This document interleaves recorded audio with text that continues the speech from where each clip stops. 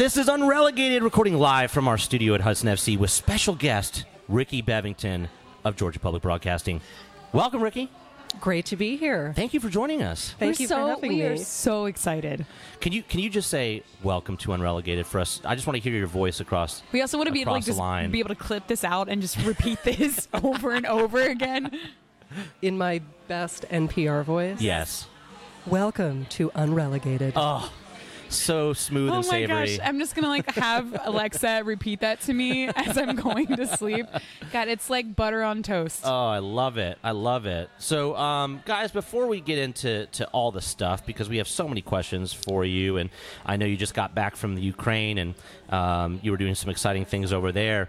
But, Kelly, recap for me. How it's been a week or two I know, since we were all together. I know I filmed you guys doing Queens of the South, but that's always different. Yeah. That is always so. That was the first time we filmed Queens of the South, which was if anybody's been checking up on Twitter and Instagram, we also had some wonderful mishaps, as it always is for the first time of filming. Brand. Yes, very on brand. But I actually spent the weekend in Crossville, Tennessee, a small little town in Tennessee, kind of near Knoxville.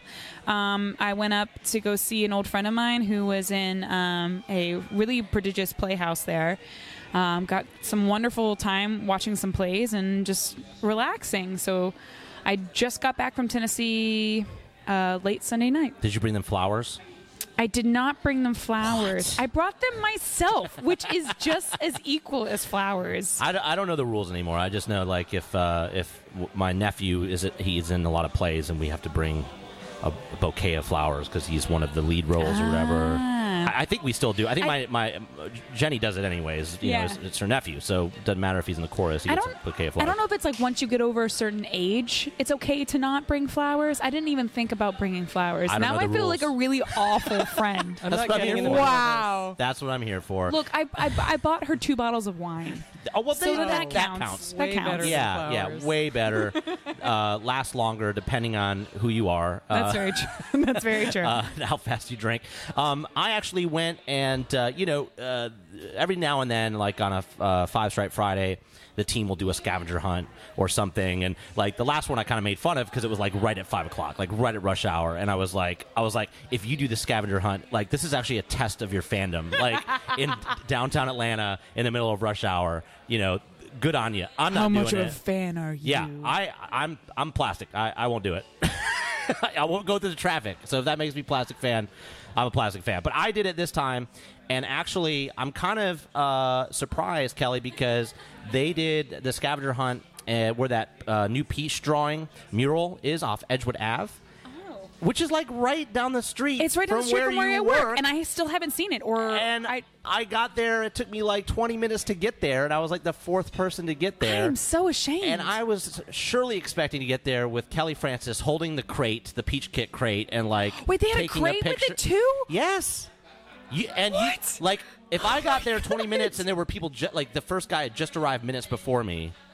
Imagine. You could have walked there in 3 minutes. Oh, for sure. Or I could have been completely bougie and got like a bird or a Lyft scooter and been there in a minute. Because you and Jessica work in the same building, so I was just imagining you guys running and tripping each other, like elbowing to get there first to get the Peach Kit crate. We both know who would end up winning that fight. I was very disappointed. I was expecting to see you guys there, but that's okay. I know you were working, and so that your boss will be happy because it means you were busy working. Yeah, you were watching the Twitters. I was focused. Yeah, absolutely.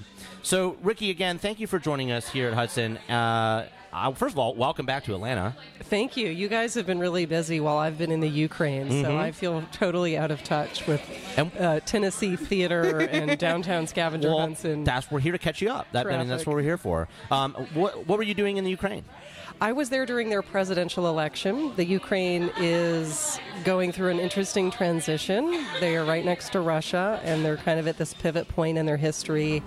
And the presidential candidates are deciding whether to bring the country more toward Europe and the United States in terms of their political system and value system and social makeup, or maybe move toward Russia. So I was there literally on election night at the 3 watch parties of the leading presidential candidates, which was fascinating. Wow. Watch parties for politicians are pretty standard and pretty vanilla and very safe.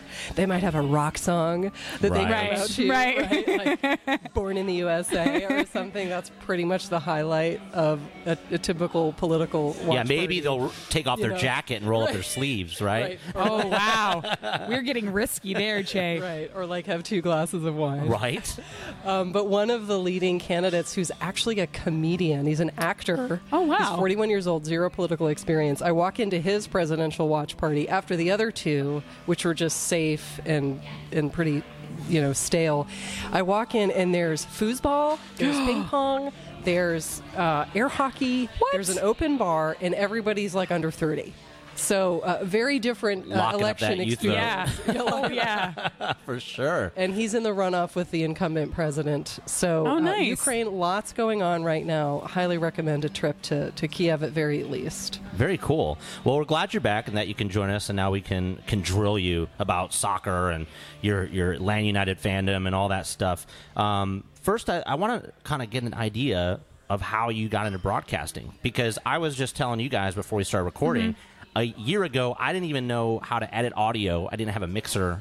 I didn't have anything. These are and, facts. And it opened my mind, and then I started getting into video, and it's like, oh my God, like there's so much you can do with this stuff. But, I mean, you've been doing this for quite a while. I have been doing it for quite a while, since really before online video. So before you the could, interwebs? What? What is going on?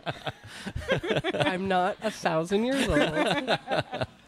But I will say that things have changed since I first got into the industry. And I got into it by accident through passion, just like you. I was tutoring this girl in college, and her father came home one day and said, "Do you need a summer job? Because we need interns." And it turned out that he ran Sundance Channel, which is an Oh, wow. independent film channel in New York. I was in New York City.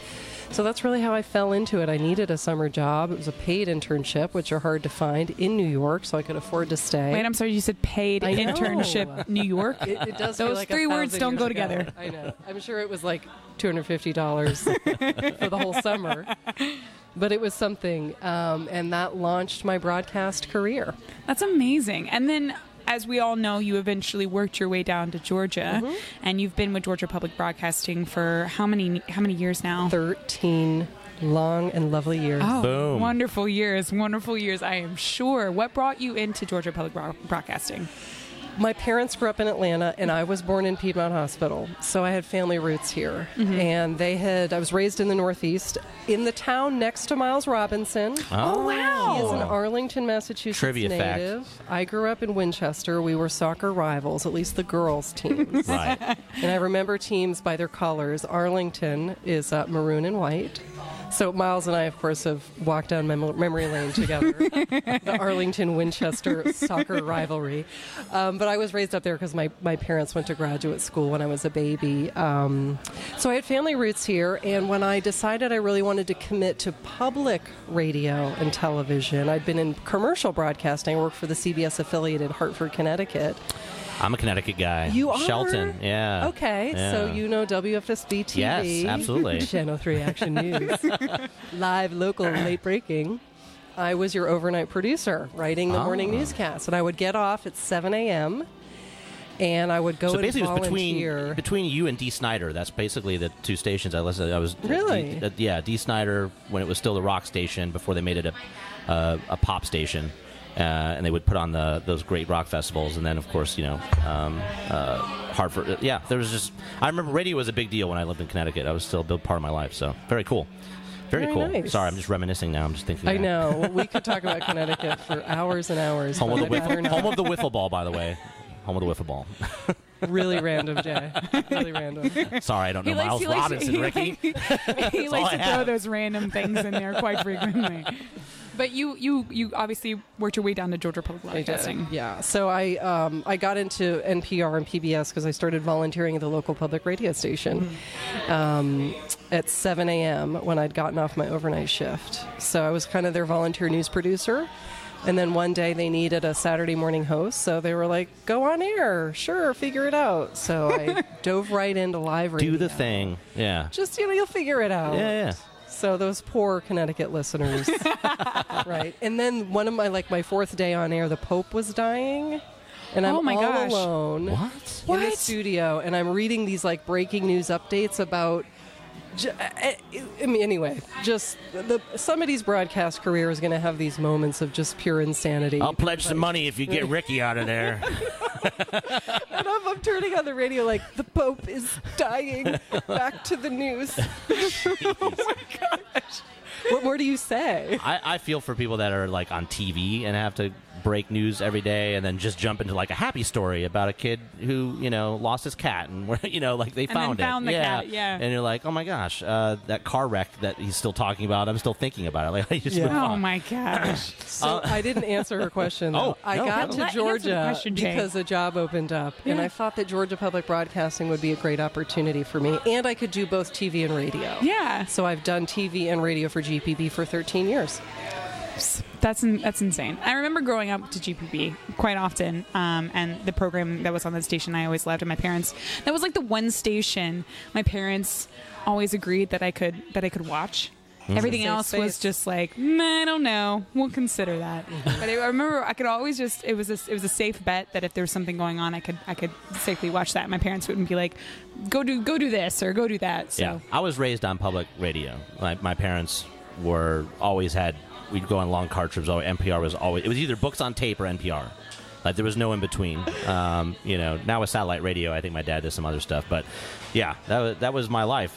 Growing up, I was in the car with two working parents a lot. Yeah. So I feel like NPR, the number of hours in my life, it was a lot. It was really So when I moved to Georgia, and there's like two different stations too, right? So like it was, and I lived in Smyrna, and I could pick up both of them. So like if I already heard the news that they were Yeah. talking, I could flip to the other station, and I was like, "This is great." I do the same thing, Yeah, by the way. I don't have to listen to the same story twice. I wish I had this up in Connecticut with WNPR up there. But now, do you ever find a chance to weave Atlanta United into your work at all? Like you just did. You just mentioned you were Miles Robinson. Yes. Just So- hold on, that was a very casual. Yeah, me and Miles, we go way back. Is your producer like, Ricky? Okay, try not to talk about Atlanta United today. Try not to weave Right. it in. I would say my newsroom colleagues would invite me to have less newsroom chatter, commentary about the last night's game. Yeah. But they've learned a lot about the game of soccer from yours truly. Right. You're an That's ambassador. amazing. So, and I might have just volunteered a bunch of flags on the walls of the newsroom. I might have put those up. They were appeared there one morning. How unfortunate. It's just necessary, honestly. Yeah. So it's really interesting to have a personal passion, and that personal passion becomes a news story that it is actually within my job scope to cover it. Yeah. Right. So I was up at the Flowery Branch Atlanta Falcons practice place where Atlanta United was practicing before they had their own facilities.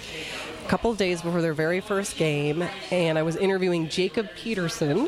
Oh, who's wow. no longer with the team, and Miles was. Anyway, they were the two players that they let me interview. I couldn't talk to Tata. I couldn't talk to anybody else. I could observe the practicing. Jacob Peterson was like, nobody had any idea. I mean, he was nervous. Yeah. He's like, there's still players getting off the plane. We just met each other. Not everybody speaks English. There's translators on the field during coaching, and there was one other reporter there. And me, and I did a whole feature on the beginning of the season and nobody really knowing what was going to happen. And then within weeks, the world learned that, this is going to be a thing. Yeah. So I would say that was the first of probably a dozen stories I've done on Atlanta United, which is a lot for about 2 years. We're Yeah. like right over the 2-year mark of the season, right? Before Atlanta United, 2016, right? yeah. Yeah. Before Atlanta Oh, United, 3 years. Yeah, it was 3 years. 3 years. Yeah. Yeah. Before Atlanta United, we didn't have a professional soccer team in terms of first division, right? We had Silverbacks and things like that. So, I mean, how often before Atlanta United did soccer come up in the news? Was it ever like international soccer news or anything like that ever come up? I don't think I ever did a soccer story before Yeah, Atlanta that's so United. wild. That's so wild. Yeah. I do remember there was a particular time, because we're Twitter friends, obviously. We're Twitter besties. We're Twitter besties. But I do remember that there was a particular tweet that you had at some point that was like, I promise I'm going to try to limit my amount I of did. tweeting about Atlanta United. And I remember I just thought that And that you was were so like, charming "What?" because I was like, Yeah, no, tweet away. Yeah. You mean you don't constantly talk about them 24/7? I'm like, it's the complete. Like, I'm thinking the complete opposite. Like, no, tweet more. Tweet more. We want more. But at the same time, I was just with the Siempre United Spanish-speaking Atlanta United podcast and one of the parceros playing paintball on Sunday. And we made it through the whole day without talking about soccer. So that was actually kind of nice because we just kind of enjoy the moment. Right. We didn't Right. talk about it. So I was like, oh, okay, that's what that's like. That's to not be constantly talking about it. You know what's so funny is I literally went to Tennessee to have a break, right? Mm-hmm. And I'm sitting there and I'm getting ready to do things and I'm watching games while I'm getting ready to do things. And I'm like, of course I am. Addict. And then I'm like, okay, well, nobody's going to talk to me about the games. Like, nobody's going to sit there and watch the games with me. And I sat with them one night and we started watching Iron Man to like get ready for the new Avengers movie coming out. And one of the theater performers came in and was like, I follow you on Instagram and Twitter. I love Atlanta United. Let's talk Atlanta United. Oh, and I'm no. like, what? You followed me all the way to you Crossville? got blown up. What is going on? Yeah, oh, my goodness. But that So much for being- the break. Yeah, right. So that being said, I think your intro into Atlanta United was more based on Georgia Public Broadcasting wanting to get the story, but you yourself were a soccer fan. I'm assuming. Early Yeah. adopter. Yes. So first of all, I have to fact check us. 2 years ago, March is when Atlanta United played their first game. Yes. And it's not 3 years ago. It's 2019, right? So Right. that's the journalist in me here. Like, well, let's get our facts straight here, folks. So here's why I rekindled my love of soccer. I grew up playing, and I guess I sort of fell away from it in college. I wanted to party and chase boys. So I was not a soccer player. I played Ultimate in college. So just very similar, you know. I'm so glad we're doing video on this because that was adorable. I mean, we're among friends, right? So, and I was dating this guy who came from Europe and was passionate about soccer. But every time I would tell him about I was captain of the women's soccer team in high school, and I was really passionate about it, he kind of would look at me sideways. So when we broke up, I thought, you know what? This is who I am. I love soccer. I am a soccer player. It made me the woman I am today. It taught me leadership. It taught me collaboration. It taught me big picture thinking. You got to see the whole field. You have to anticipate what might happen. You have to know your team's strengths and weaknesses. You have to know the plays. You have to follow instruction from your coach. That has all played into my career today, right? So I went out and I said, I also make my own money, and I'm going to go buy myself some season tickets. Oh, yeah. Yes, ma'am. Take that. And I bought myself some club season tickets. Boom. And because I wanted the second level so I could see the whole field Yes. at once. I 100% understand okay, that. so certain kinds of soccer players will know what it means to see the entire field. Mm-hmm. And I can see how the players are watching the game and the decisions they're making based on what they see, you know. Yeah. So that's how I rekindled my love of soccer. And then, of course, being an anchor on NPR and GPB, I can then bring that into my journalism. I love it. I love it. Well, you know, from those club seats, do you have any favorite match day moments? I have the one that everybody talks about, which is the first game. Right? Come on. No, but I have more. No, but okay, I have I mean- a couple more. Yeah, they're the So- No, I said that just because it's like everybody talks about it, and I admitted this in a vlog that we did. That was the only game I've ever That missed. you missed? Bless your heart. I know. It's the one game everyone talks about it. It's the one game I. Do you I remember can go the to. first goal? The first Kelly's like, game. no. Yeah, we still talk about it. So, you know, when I told people I'd bought season tickets, they looked at me like I had three heads. Like, soccer? And wait, a woman bought her own season ticket? Like, there were just too many question marks here happening. Like, what is this soccer game? This is the South. We don't play soccer down It's at a here. college stadium? Like, what's I happening? mean, all of it. So walking into that first game and realizing I wasn't the only one. Right. Yeah. That there were tens of thousands of other people who were just as excited about this as I felt like I belonged finally. Yeah. And I didn't have to explain myself finally. But I have a couple of other moments. One, bringing legendary University of Georgia football coach Vince Dooley to his first Atlanta United game. This would have been like October 2017, right before the end of the season. And this is a man who has done everything in sports, right? I couldn't get him to his seat because he was so impressed with the fans that he kept stopping to look at them. That's insane. So He's we're watching trying the to make fans, our way to and he just keeps stopping and turning around, and his jaws drop, and he's like, why are they standing still? Why are they all standing? Why are they all yelling the entire game? so if Vince Dooley can be impressed by a stadium of rabid sports fans, I know that Atlanta United fans are doing something right. That's incredible. And then the third is I brought my father to a game. My father grew up in Atlanta, and one of our ushers, they're about the same age. So two guys in their 60s start chatting. It turns out they both saw Pele play What? in 1968 at Fulton County Stadium, which preceded Turner Field, and they were both high school ushers. So they were working the game What? that day. That is so crazy. I just got goosebumps. I did too. Oh my It gosh. was like their summer jobs, and sort of watch them realize it as they're just chatting like old guys, catching up. Oh, you're from Atlanta, I'm from Atlanta. And to realize they'd shared that experience, when they were 16 or however old they were, was really neat to just watch the whole thing unfold before me. Yeah. Yeah. That is incredible. It's We're going to have to shut down that line of questioning now, because, how do you top you that? can't top that. That's incredible. Find that usher. You guys should interview that We usher. should. I will We connect should. you with him because he's always at my club. That Yeah. would be incredible. Jay. we would go to Jason- him. Yeah. Yeah, we He's would go to amazing. him. Yeah. We'll bring the interview We will to make him. it happen. For sure. Okay. For sure. Yeah. So, being that, and you've had these incredible moments. You've actually been up and close and personal with players as well. Whether it's through that interaction or just watching them on the field, who is your favorite Atlanta United player and why? Yeah. I'm going to say the person that a lot of people say, which is Darlington Nagbe. Oh yeah. Oh.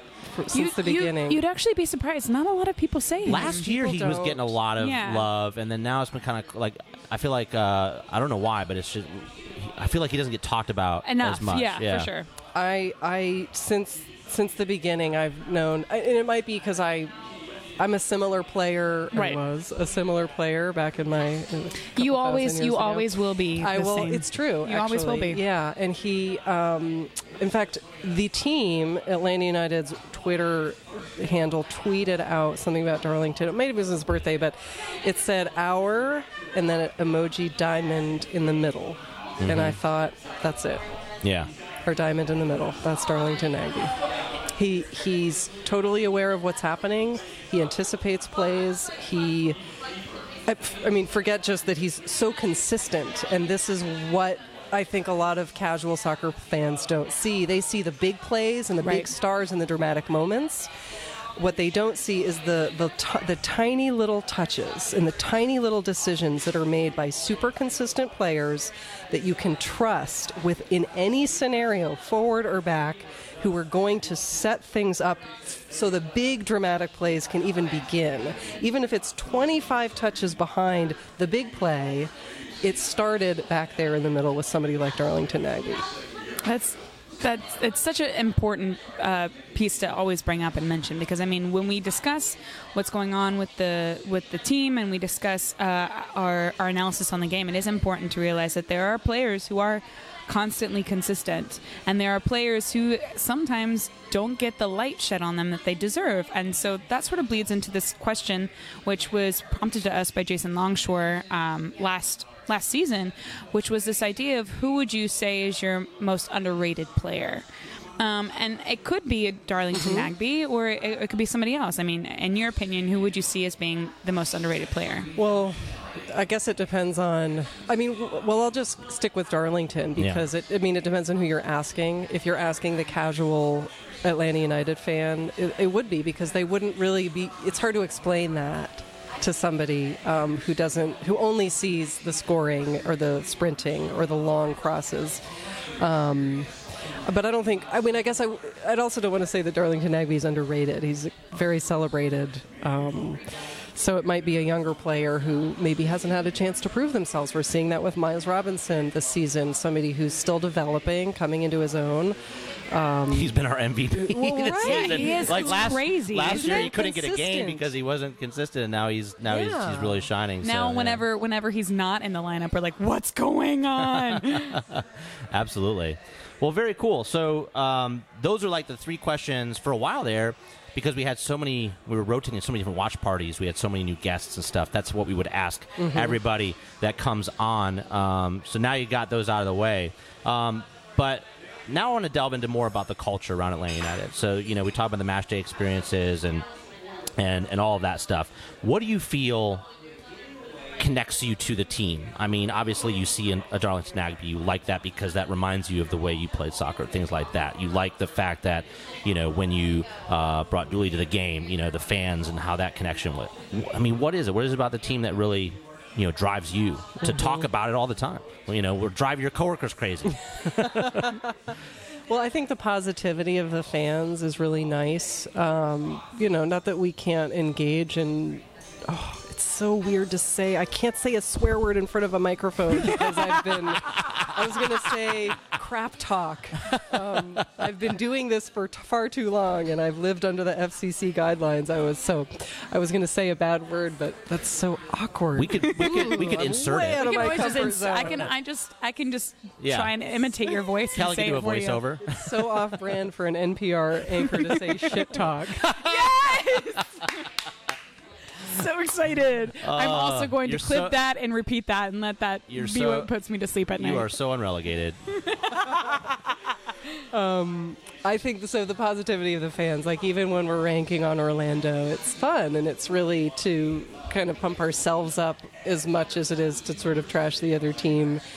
I interviewed the guys of Footy Mob early days, probably Yeah. even before their first tailgate. Yeah, I can't remember the other guy's name, but Curtis Jenkins is one of the founders. Yeah. And it was like, how Atlanta is this? These guys take Atlanta songs, they change the lyrics to be soccer chants, and they had little cards made to hand Right. out to the... And it just was kind of the grassroots nature of people embracing the team.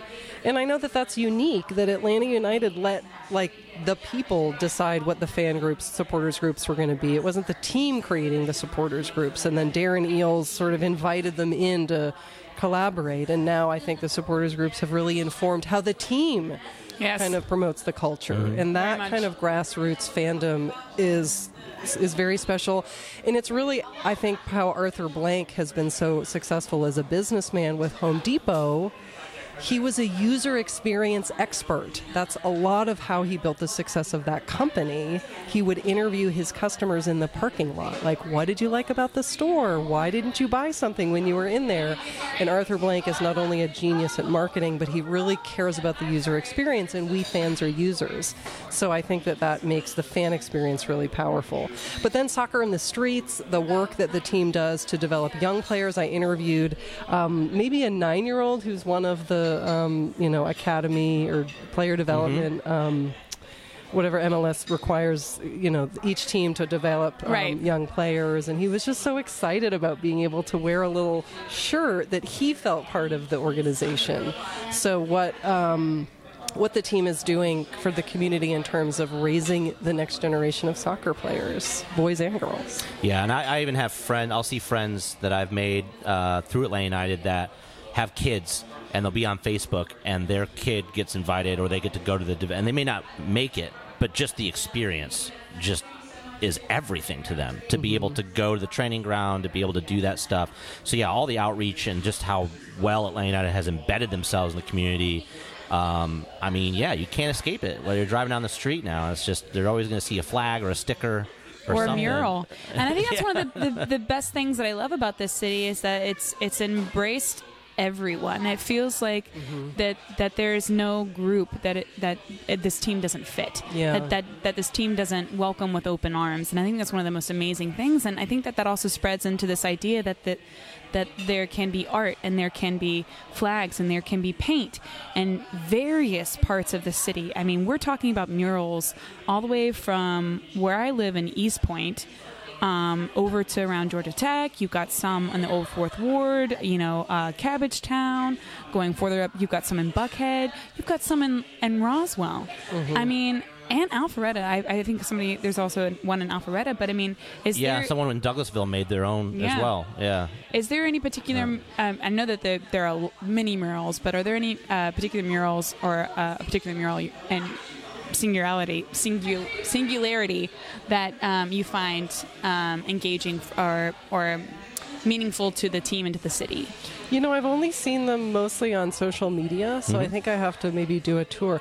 That should be like something you guys do, is like go visit you could lead a fan experience. It'd be cool. There's actually a website that tries to keep up with all the city murals. They change so often, though, that cool. that it's a little out of date.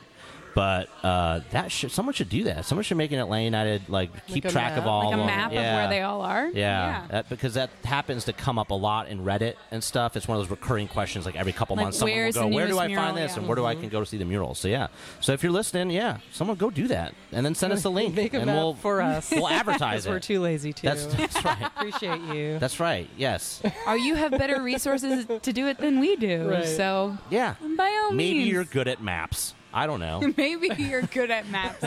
Oh, my Lord. So, you have had a lot of guests in 13 years. You even told us you're not used to being interviewed, right? This is You're typically weird. on the other side, although you still came very prepared. And Did you tell the listeners about my T-shirt? Oh, we my didn't even goodness, do that. show it off to the Listeners camera. can't. Show it off So to the camera. You got the Joseph and Miggy and Goose Goose and Tito. That's one of my favorite tees, and I don't own it. I don't own that You one. don't own that tee? That's one of the few I really like that I don't own. I don't own that tee either, but Yeah. you own all of them, I so own a that's lot. shocking. I own a lot of them, yeah. Although I've been trying to cut back. It gets expensive, guys. It does get expensive. But it's so hard when a new shirt comes out, and then so I say I'm gonna go see Tanner at the team store, and that's like my excuse to go and be like, what's new? Yeah. What can I force myself to not buy? Yeah. And so it's like one of those weird things of eating dessert or tasting some sort of sugar that you're not supposed to have, but you're just I'm just gonna go in and have just a little bit of it. A taste. Yeah, One of the taste of it. worst decisions I ever made was joining the Atlanta United trade and sale group, because dear. every little tiny piece of swag that abort, comes out yeah. is posted there for your eyes to see and for you to want immediately. So I've been avoiding it the last few months so I could actually save some money for video equipment and things like that instead of a 300th T-shirt. I interrupted you, Jay. Go ahead. No. With that. We're good at that here. So what's one of your favorite, or what do you think is one of your most interesting guests? Interview guests? Yeah. Yes. Well, Dolly Parton was amazing. What? So smart. Oh in my Atlanta, gosh. or were you? Yeah, here in LA. Okay. I mean, I've interviewed, I Salman know. Rushdie. I know it's kind of a wide open question. It's a hard question. Ken Burns, Jason Longshore. Just Wait, you interviewed Jason Longshore? I did. He I had actually no had him idea. live. On Yeah, my I saw show. the- We I saw did, the video. A Q&A. Yeah. It was really I do kind of fun. remember that Yeah. now. Yeah, I forgot about that. I thought Dolly that- Parton was a highlight just Yeah. because she's so interesting. She seems so magnetic. She looks fascinating, and but then she starts talking, and you're like, holy cow, whoo. She was telling her story about being one of, I don't know, Her more than a memories, dozen Iron children. Trap. And her parents were illiterate. The only words they could read were out of the Bible. She taught herself to read, and now her philanthropy is actually giving books to young children. So childhood literacy is one of her real passions, and where she devotes a lot of her philanthropic dollars. But just how serious she was. You could see this woman is a businesswoman. She's obviously an incredibly talented musician and performer as well, but there's so much more than just the Dolly Parton that she presents that most people see on the screen. Yeah. She is another genius at many levels as well. What about athletes? Athletes. Yeah. Anybody stand out? I'm I'd throw any like, curveball on that one. totally. No pun intended. Yeah. Oh, there you I go, think Jay. I interviewed Garth Brooks at a Braves game, but I don't think that there you counts. That's a very interesting place, though, to conduct an you know, interview. sometimes you just have to meet them where they are. Yeah. Right? He had to get to his show, so couldn't make it to the studio. I'm sure I've interviewed athletes, but I'm going to think about it while we continue our conversation. Okay. Sure. Now, I know that a lot of listeners do like to chime in and they like to ask questions, things of that nature. Is there anything in particular that you absolutely remember as being like this sort of weird question that a listener asked? Yes, and I realized I didn't answer your question about why I tweeted about why I wasn't going to tweet as much about it. Oh, no, I was just making a comment, but I'd love to know the answer. Well, to no, this. and I think it ties in with this question because I have a very diverse audience. So my On social media? well, Yeah, on social too? media and Yeah. on radio. So I can't Yeah. only clog up my Right. content with one Topic. what we call content vertical of Atlanta United. Industry lingo, Because folks. people are trying to like come to me for, I need to explain legislation, for example, or a business deal. I need to explain taxes and a lot of other things, which is why I was I saying. mean, if you want to explain taxes to me when we're off air, I'd I love to mean, have that conversation with you. like I spend a lot of the first quarter of the year reading legislation that's going through the General Assembly, so I pay less attention to soccer. So that was why I tweeted that. I used to host a live talk show, a call-in show called the Consumer Call-In, and people with consumer issues could call in, and it's people who like had prepaid all their money to have their pool dug, and strangely the contractor disappeared after getting paid without doing any work. Isn't that odd? So things like that. These are real consumer issues. This one guy calls in and he wants advice because he's around 30 and he'd never filed a tax return. Oh, my goodness. Oh, my gosh. And I had a panel of experts, and I mean, it was like there's dead air and then there's deathly air. Awkward. It was awkward silence because nobody wanted to chime Get him in legal jeopardy either. and be like, well, I'm not an attorney, but we think you should call one. And it's like, what do you say to that? Right. Oh, my you know? goodness. He's like, am I in trouble? And I think that the Secretary of State of Georgia, Kathy Cox, was on the show that day. Oh, So she actually is an attorney. And she's like, well, I'm not giving you legal advice, but I'm as your Secretary of State. She's just trying to say this in like the least like dangerous way possible. Of like, you better get your act together because it's a big problem. Holy cow. So that might be 30. the craziest Well, things. But that's what happens when you have call-ins. But that's So, also mind-boggling because you know. when I think about the people, that listen to NPR, I think about people who are curious, who are hungry for information. So, like, for someone to call in that has no idea that they could potentially be in hot water, that's what's crazy to me. And the truth is, though, is that all of the hilarious stereotypes about the NPR listener are not really true. No, especially not in Georgia. No. Where my That's audience only is in the Martha's entire Vineyard. state. Yeah, and maybe Atlanta, right? But my Georgia's got 10 million people in it, Yeah, yeah. and that's who's listening to me. So I hear from farmers in South Georgia and kids and people from really different worlds than I live in, and so back when I say I can't only do one type of story, it's because I'm talking to a really, really diverse audience. And that farmer who follows you on Twitter is really hoping you tweet more about soybeans. Right, and less about Atlanta United. Why is it always Atlanta United? Never talking about soybeans. Nobody has ever complained about my Atlanta United coverage. That's good. For the record. Okay, great. And Wonderful. if they do, we you will can find send them. them. You can send them our Twitter. When I pronounce the name of a South Georgia town wrong, that's when I hear from people. Oh no. Yeah.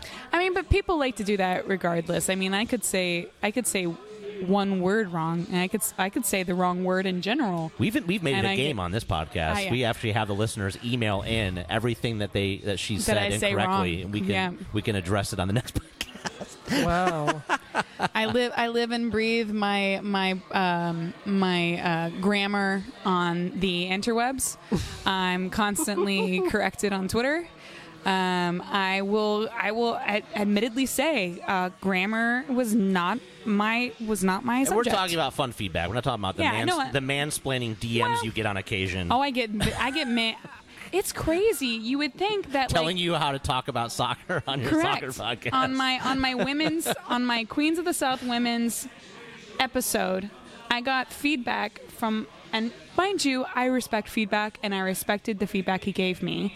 However, it was mansplaining. it You was showed it to me. it was mansplaining on how I should appropriately. This is an interesting talk about topic soccer. because as a woman in broadcasting, I mean, have you ever faced these challenges? Oh, goodness. I was sitting in my Atlanta United season ticket seats, Yeah. right, in my club.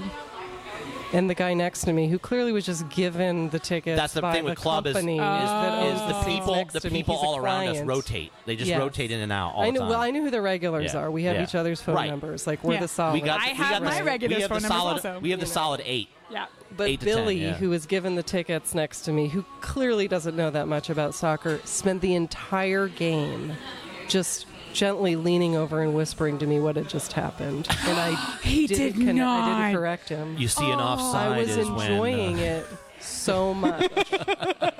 I wish that's the You time know? where like I wish I knew a way to like quickly like activate my voice recorder. So I Right. could just record the moment. Yeah. For and I just posterity. I really leaned in. I was like, tell me more. Yeah. You know.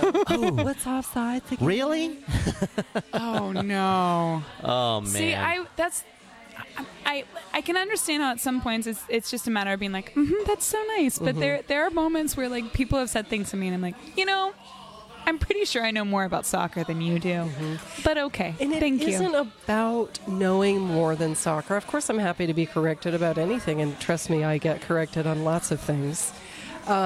It's about sort of the assumption that you can even slide into my DMs to correct me. Correct. Right? Like, who are you? Yeah. Right. Typically, it's somebody who contributes. In which case, I've got to respond. I love all my listeners, but that's what I think some people don't understand about "quote unquote" mansplaining. It isn't necessarily the content; it's the Boundaries. assumption that you have a right to comment Yeah. on my body, on my mouth, on Yeah. my language, on my clothing, on anything because nobody asked you. Yeah, yeah. It's called boundaries. Once again, people. clipping that out. I'm repeating that and going to sleep on it. And I'm going totally off script here, but this is what's interesting because and this is the great thing about having Kelly and Jessica as part on Relegated is they offer a different point of view about soccer, about Atlanta United, and one of those things. And actually, I think this will kind of dive into that. Is I'm going to skip ahead and talk about one of the Go Atlanta ahead. United news For items. sure. Go ahead. One of the Atlanta United news items is the expansion of the training ground space, an additional 17 acres or so. And Doug Robertson had an interesting piece and listed 8, theories. And he had fun with it, right? Just threw some different it was things out fun. there. And I'm not necessarily going to read all of them, but one of them at the top is a women's professional team, either training ground or whatever.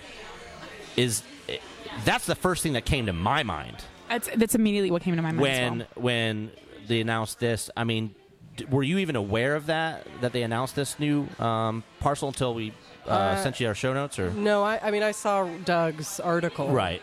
And I enjoy the fun that he had with it. And I wouldn't put it past Arthur Blank. Yeah. And he's a visionary, and he's a businessman. And the story that I recently did for Marketplace, the national business show, was about the business model of Major League Soccer and why now it feels like suddenly this is becoming a thing, even though it's the 24th season. And it's because of a very concerted effort to build the market, the consumer market for professional soccer. That market is only going to get bigger, and that market is half female. Yes, it is. And women enjoy watching other women play sports. So I think it would be the right decision, and I would not put it past somebody like Arthur Blank, who is a business visionary, and he also anticipates where culture is going to be bringing a women's soccer team to Atlanta. I mean, especially with the temperature going into the Women's World Cup this year, obviously with the whole debacle with the U.S. Soccer Federation and the pay gap that we have between the women's national team and the men's national team, there's there's a lot of spotlight that normally going into a Women's World Cup, you have the basics, you have the talks, you have the conversations, the interviews. Now, because of the lawsuit that's going on, it's almost like the spotlight has multiplied by 10 times, because now it's not only just about the women going into the World Cup trying to get a repeat World Cup win, but now it's about the women have proven themselves time and time again to be the better national team, and you're paying them Better attendance, too. better attendance. I mean, on the backs of stadiums being filled in Italy with 50,000 people or elsewhere, you know. they're getting they're starting to have better viewership. It's this whole conversation of why are the women's national team treated any bit differently than the men's national team when we produce more. And So there's truly no, if we're just looking at job performance, and this is a job just like any other job, and if you're paid for your job performance, there is zero legal argument that they shouldn't be paid. absolutely, 100%. I mean, basis of just winning the World Cup alone. I mean, And it helps to win. yeah, Yeah. it does. Boy, are they good. They are good. Yeah, They are insanely and good. they're more popular than ever, even though they're actually not anticipated to be win. the winners of the World Cup this Yep. year. That's what's wild about it, is that it's flipped a little bit. So there's some things that need to improve on the women's side, but that requires money and investment, and it's just not getting that right now. Money, investment, and owners who want to take on that quote unquote risk of a women's professional league. Yeah, I wouldn't be shocked.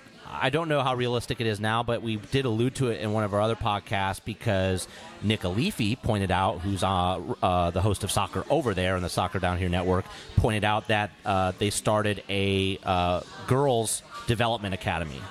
They're going to kick that off. Yep. So, like, coincidence? You know, what's going on here? A lot of things line up for certain reasons, and none of the people who are running our front office are just doing things on a whim. There's obviously a plan in place. So I commend them, first off, for starting the Girls Academy. I think more girls need to...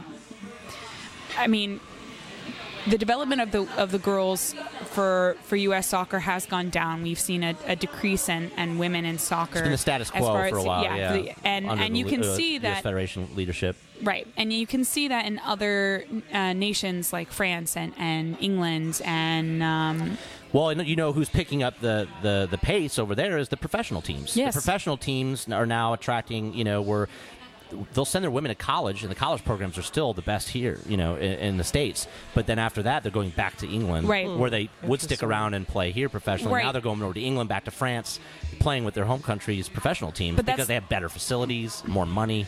The college level here is still top notch, and it is still a place that people want to go to improve their skills on the pitch and to improve themselves as a professional. But you are seeing a decline in women's attendance in soccer for college because they are developing other academies in their home countries that are... And now Americans are leaving. Go out and and play they're elsewhere. going to Europe. In that way, they're very similar to the men's program now. So the men want to go to play in the top European leagues and stuff like that. But we should be the top women's league, here and I think if we start it here in Atlanta, if we start a team, we could be a catalyst for a lot of change. I think and I hope so with that culture that exists here because I think they should be able to play in the Benz instead of this nonsense where they go off in a different stadium somewhere and get their own training facility and all that stuff. So that would be really cool. My theory was actually that they're going to have an Atlanta United themed cookout that they're going to do there. I'm still waiting on that. Like the restaurant? Yeah. Oh my gosh. Exactly. There were a lot of theories that were thrown out in that article, and as Ricky said, I do enjoy the sort of entertainment that went along with it, the sort of fun that he The played with Joseph statue. it. Yeah, the Joseph statue. 17 Why not? acres. Why not? That's big enough, right? Well, I mean, it's 17 acres to build a Joseph statue for number 17. It Yeah, works. there you go. I mean, I think a sure bet would be office space. Well, what about Arthur Blank selling 10% of the Falcons? Maybe he's moving that. Wait, money I didn't know over. this. Oh, I didn't know that somebody happened. just told me. I'm looking at a Forbes article from 2 weeks ago when I was in Ukraine. Welcome to unrelegated So- marketplace. I know. And it just says this is Forbes, so I'm citing a different source. It says he sold a 10% stake in some assets owned by the Blank family business, including the Falcons, Atlanta United, and some real estate operating rights to Mercedes-Benz Stadium. So maybe he's Got liquidating cash. so he can, Yeah. throw some cash Some money elsewhere. Yeah. I don't know. Very interesting. But based on my marketplace story, I can tell you that based on the success of Atlanta United, he would be able to sell a 10% stake and do well. Yeah, I He think won't give us the numbers. I've actually asked him. After the first season, I asked him, so how much money did you make? And he didn't tell me. Is that weird? No, but that would be a very interesting. I mean, that's a number that I'd love to know also. Yeah. But that's a we're gonna hold We'll that never in my get back that pocket. out No, of, you'll never out get of it. the front office. maybe that usher knows. Maybe you told the usher. He might. Talk to him. Oh man. Well, is there any? You mentioned the marketplace story. Is there any recent work that you're really excited about that either you just did or is coming up that you could tell our listeners about? Well, yeah, I did do the marketplace story that aired a couple weeks ago, and I'll give you guys the link. You can share it. We And will that shoot was it out, just I featured Atlanta United fans and a young player, and I went to a game. But it was really just about. I actually interviewed Dan Cordemanche, who's from Atlanta, went to UGA, who's I guess, a senior vice president with MLS. Oh, nice. And he talked to me about the business model of Major League Soccer, how they've spent the last 25 years creating the soccer that we understand today, which is why it feels like it's suddenly big, but it's Soccer was here 7 years ago. yeah, exactly. You're joking. It's sort of reaching this critical mass of marketing and some really, really smart business decisions that the owners made. So there's that, and that just is actually even for the casual audience member to just understand exactly even how Major League Soccer works.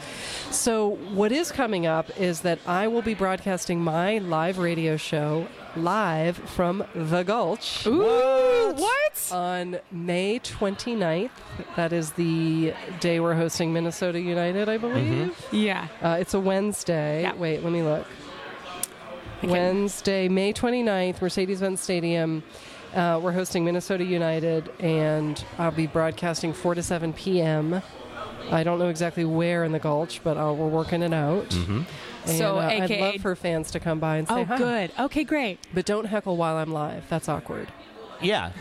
So Because it's live, right? Right. Did I Yes. mention live? it is Yes. live. It's You live. could just heckle politely, no swear words. FCC guys. FCC guys. This is NPR heckling. Yes. Yes.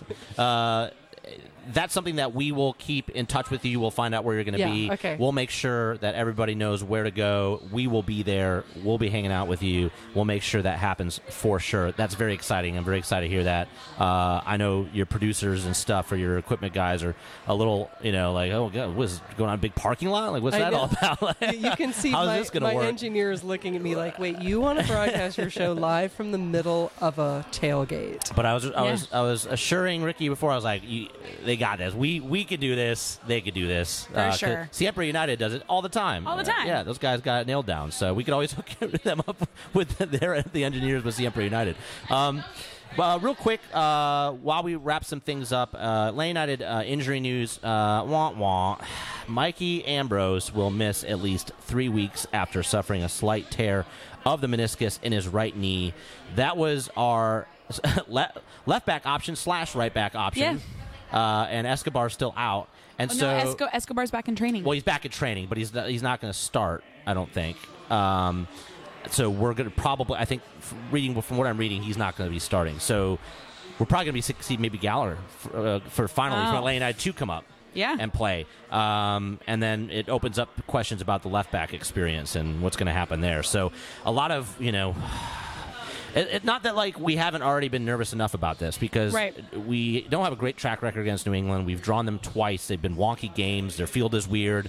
I mean, it's Connecticut. It's Gillette Field, right? So, are you taking? Should I do this? I'm taking pictures while That's you're on the awesome. radio. I'm used to it. All the back to paparazzi. Connecticut. Yeah, all the paparazzo all the time. So, have you ever been to Gillette Field? Like where You mean the Wolfboro? Wolfboro. I mean, Foxborough. Foxborough, yeah. Yeah. Yeah, Wolfboro's in New Hampshire. Yeah. Yes, when I was coming up, Massachusetts? it was Foxborough. Yeah. Yeah. But yes, I've been there. Yeah, and plenty so of times. it's a weird place to play. Yeah. And I think the last time they showed a picture, the last game they had up there were literally like 300 people in the stands. It was so it's just a weird ambiance, and we've struggled in the past. Like we had this thing early in the first season, right? We had the curse of the teams with crap attendance because it felt like if there was under 20,000 people in the stadium, we would lose the game. Yes. We're so it made out of no sorts. sense. Yeah. So hopefully we go up there. We got our stuff together after a weeks of rest, and some of the guys were posting pictures. I know you're the Instagramaholic, Kelly. Did you see the Reddy who was like hanging out in some resort or something? Yes, with Barco. Yeah. They were having a good time. This is good though. Yeah, let Team them live building. their life. Yeah. Yeah, absolutely. Get Barco a better I'm pretty haircut. sure he did way too many Shimettis Shimettis. wherever he was at. Yeah. What's that? The Shimetti? It's Oh, the, the it's dance. the Eric His goal. Rometti shimmy. Yeah. We call it the Shimetti. Yeah. Okay. Yeah. Which is, it happened after he scored the goal up at NYCFC in the playoffs. It was cute. Yeah. Now I know and, what you're talking and about. now it's It was called the very Shimetti. cute. So going into this match, as an Atlanta United fan, we've all been learning how to experience disappointment in a different way this season, I think. And some of us are coping better than others. How are you coping right now? What are your expectations for this game? What do you want to see from the team? Well, let's win. You heard it here first. How about no rain? Oh, no, rain no would bad be great. weather, right? No bad weather would be fantastic. Enough of that. Yeah, yeah. No Just- slip and slide during Just- the match. Just a game with actually some nice weather, even if it's cloudy, just no rain. Yes. Where there's no excuses, puddles, things that happen, no funky red cards. Oh yeah, no, or absolutely. I'd love no that. weird stuff. I'd love everybody to come back from that game uninjured. Yeah. I think I want to see. Here's what I want to see, and I don't know how to do it. I'm not going to try to coach the team. You're not going to whisper like the guy next to you. I want to be like, it's got to be this formation or this formation, and this person's got to be in. I want to leave the game feeling like every player was played to the best, to bring out the best of their skills. Mm-hmm. And there's a lot of meaning in that, and you guys know what I mean. Yeah. And this goes for any leadership, right? When you take a team to do something, you want everybody to leave feeling like I was directed and I was led such that all of the great things that I'm good at were executed here. Yeah. And I was in the position to be able to do that. That's what I would like to see and feel like that was consistently. I'd like to see that was understood in the way that they are asked to play the game. I think that would answer a lot of questions if we as fans feel we leave the game where the players actually look like they understand what's going Yes. on. Correct. Where they feel comfortable, and it's not like There's have a to think direction. about it. It's just they're playing. Because that's what I feel like we've been missing is that fluidity, that sort of that ability for the team to just go out there and click. Natural. Yeah. Like, Yes. they're good at what they do. Yeah, Let we them know we be have good some at of the what best they do. players in the Yes, league. we They do. don't even have to think about They it. didn't stop being good soccer players all of a And sudden. they did not. They So, did not. yeah. I'd like. I think this goes along with that. The direction. It's players playing with direction and being able to play with ease in the position because they know what the responsibility is. I think to that point, I'm going to add on the ability to not hold back as far as creativity, go forward. Take the shot. I feel like sometimes when we do link up play, or what I've seen at the beginning of the season, when we do link up play, we're thinking too much about how to appropriately link up. When sometimes you just have to go for it. And I feel like more direct play. more direct sometimes. play, and it's a holding of the trigger sometimes. Yeah, I think it's something that hopefully with this time they've had, they can finally have enough training together and against a team that is we should be able to beat, guys. I mean, this is not a team that is outstanding by any stretch of the matchup. This is not LAFC. This is not Toronto FC. So it's amusing to me when I think about expectations and how they've changed from the beginning of the year. We're sitting here talking about, like, I just want to see the guys out there having fun. And now, whereas Right. last year it's like, I want to see Joseph get a hat trick in this Right. game and score 6 goals. The expectations have changed, and I think that's a weird adjustment for us fans to have, going from the team that we had last year to the team that we have this year, and understanding we all knew that there was going to be an adjustment period. I think This I is will. more I, for than my, that. Yeah. I think for myself, I mean, I knew that there was going to be an adjustment period, but I didn't think that we'd be coming into this game against New England and me being like, this is a must-win game. And it is. It honestly is. It's a team we should beat. It's you've had this team now for a 1 week break and then a week training. It wasn't even a 1 week break. It was just a. And they had time to get it before Columbus. This is the point where all of the excuses are out the window. Yeah, There are no more excuses. Yeah, other than the injuries in the back line and things like that,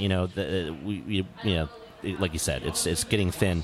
They're just gonna have to stand up. And even if we don't win, I just want to see, like you said, that we didn't lose because it was disjointed or those things that for whatever reason. Soccer is soccer. Sometimes you just, even if you're the better team, you lose. Yeah. But at least show that there's a level of improvement happening, so that we can kind of get the ball rolling. Because we have a big run of games coming up after this. It's really a lot of games. Like in 50 days, it's like some crazy number of games. Yeah, so. I still say must win, but I do agree that if we happen to tie or we lose, that it's a hard-fought game, and that if it's a loss, it's because of fluky, and it's not because we did not put in all of the effort and all of the creativity to win. Yeah. Plus, I'd like to read some positive stuff in WrestleMania's blog. The week after, please. Yeah. Thank you.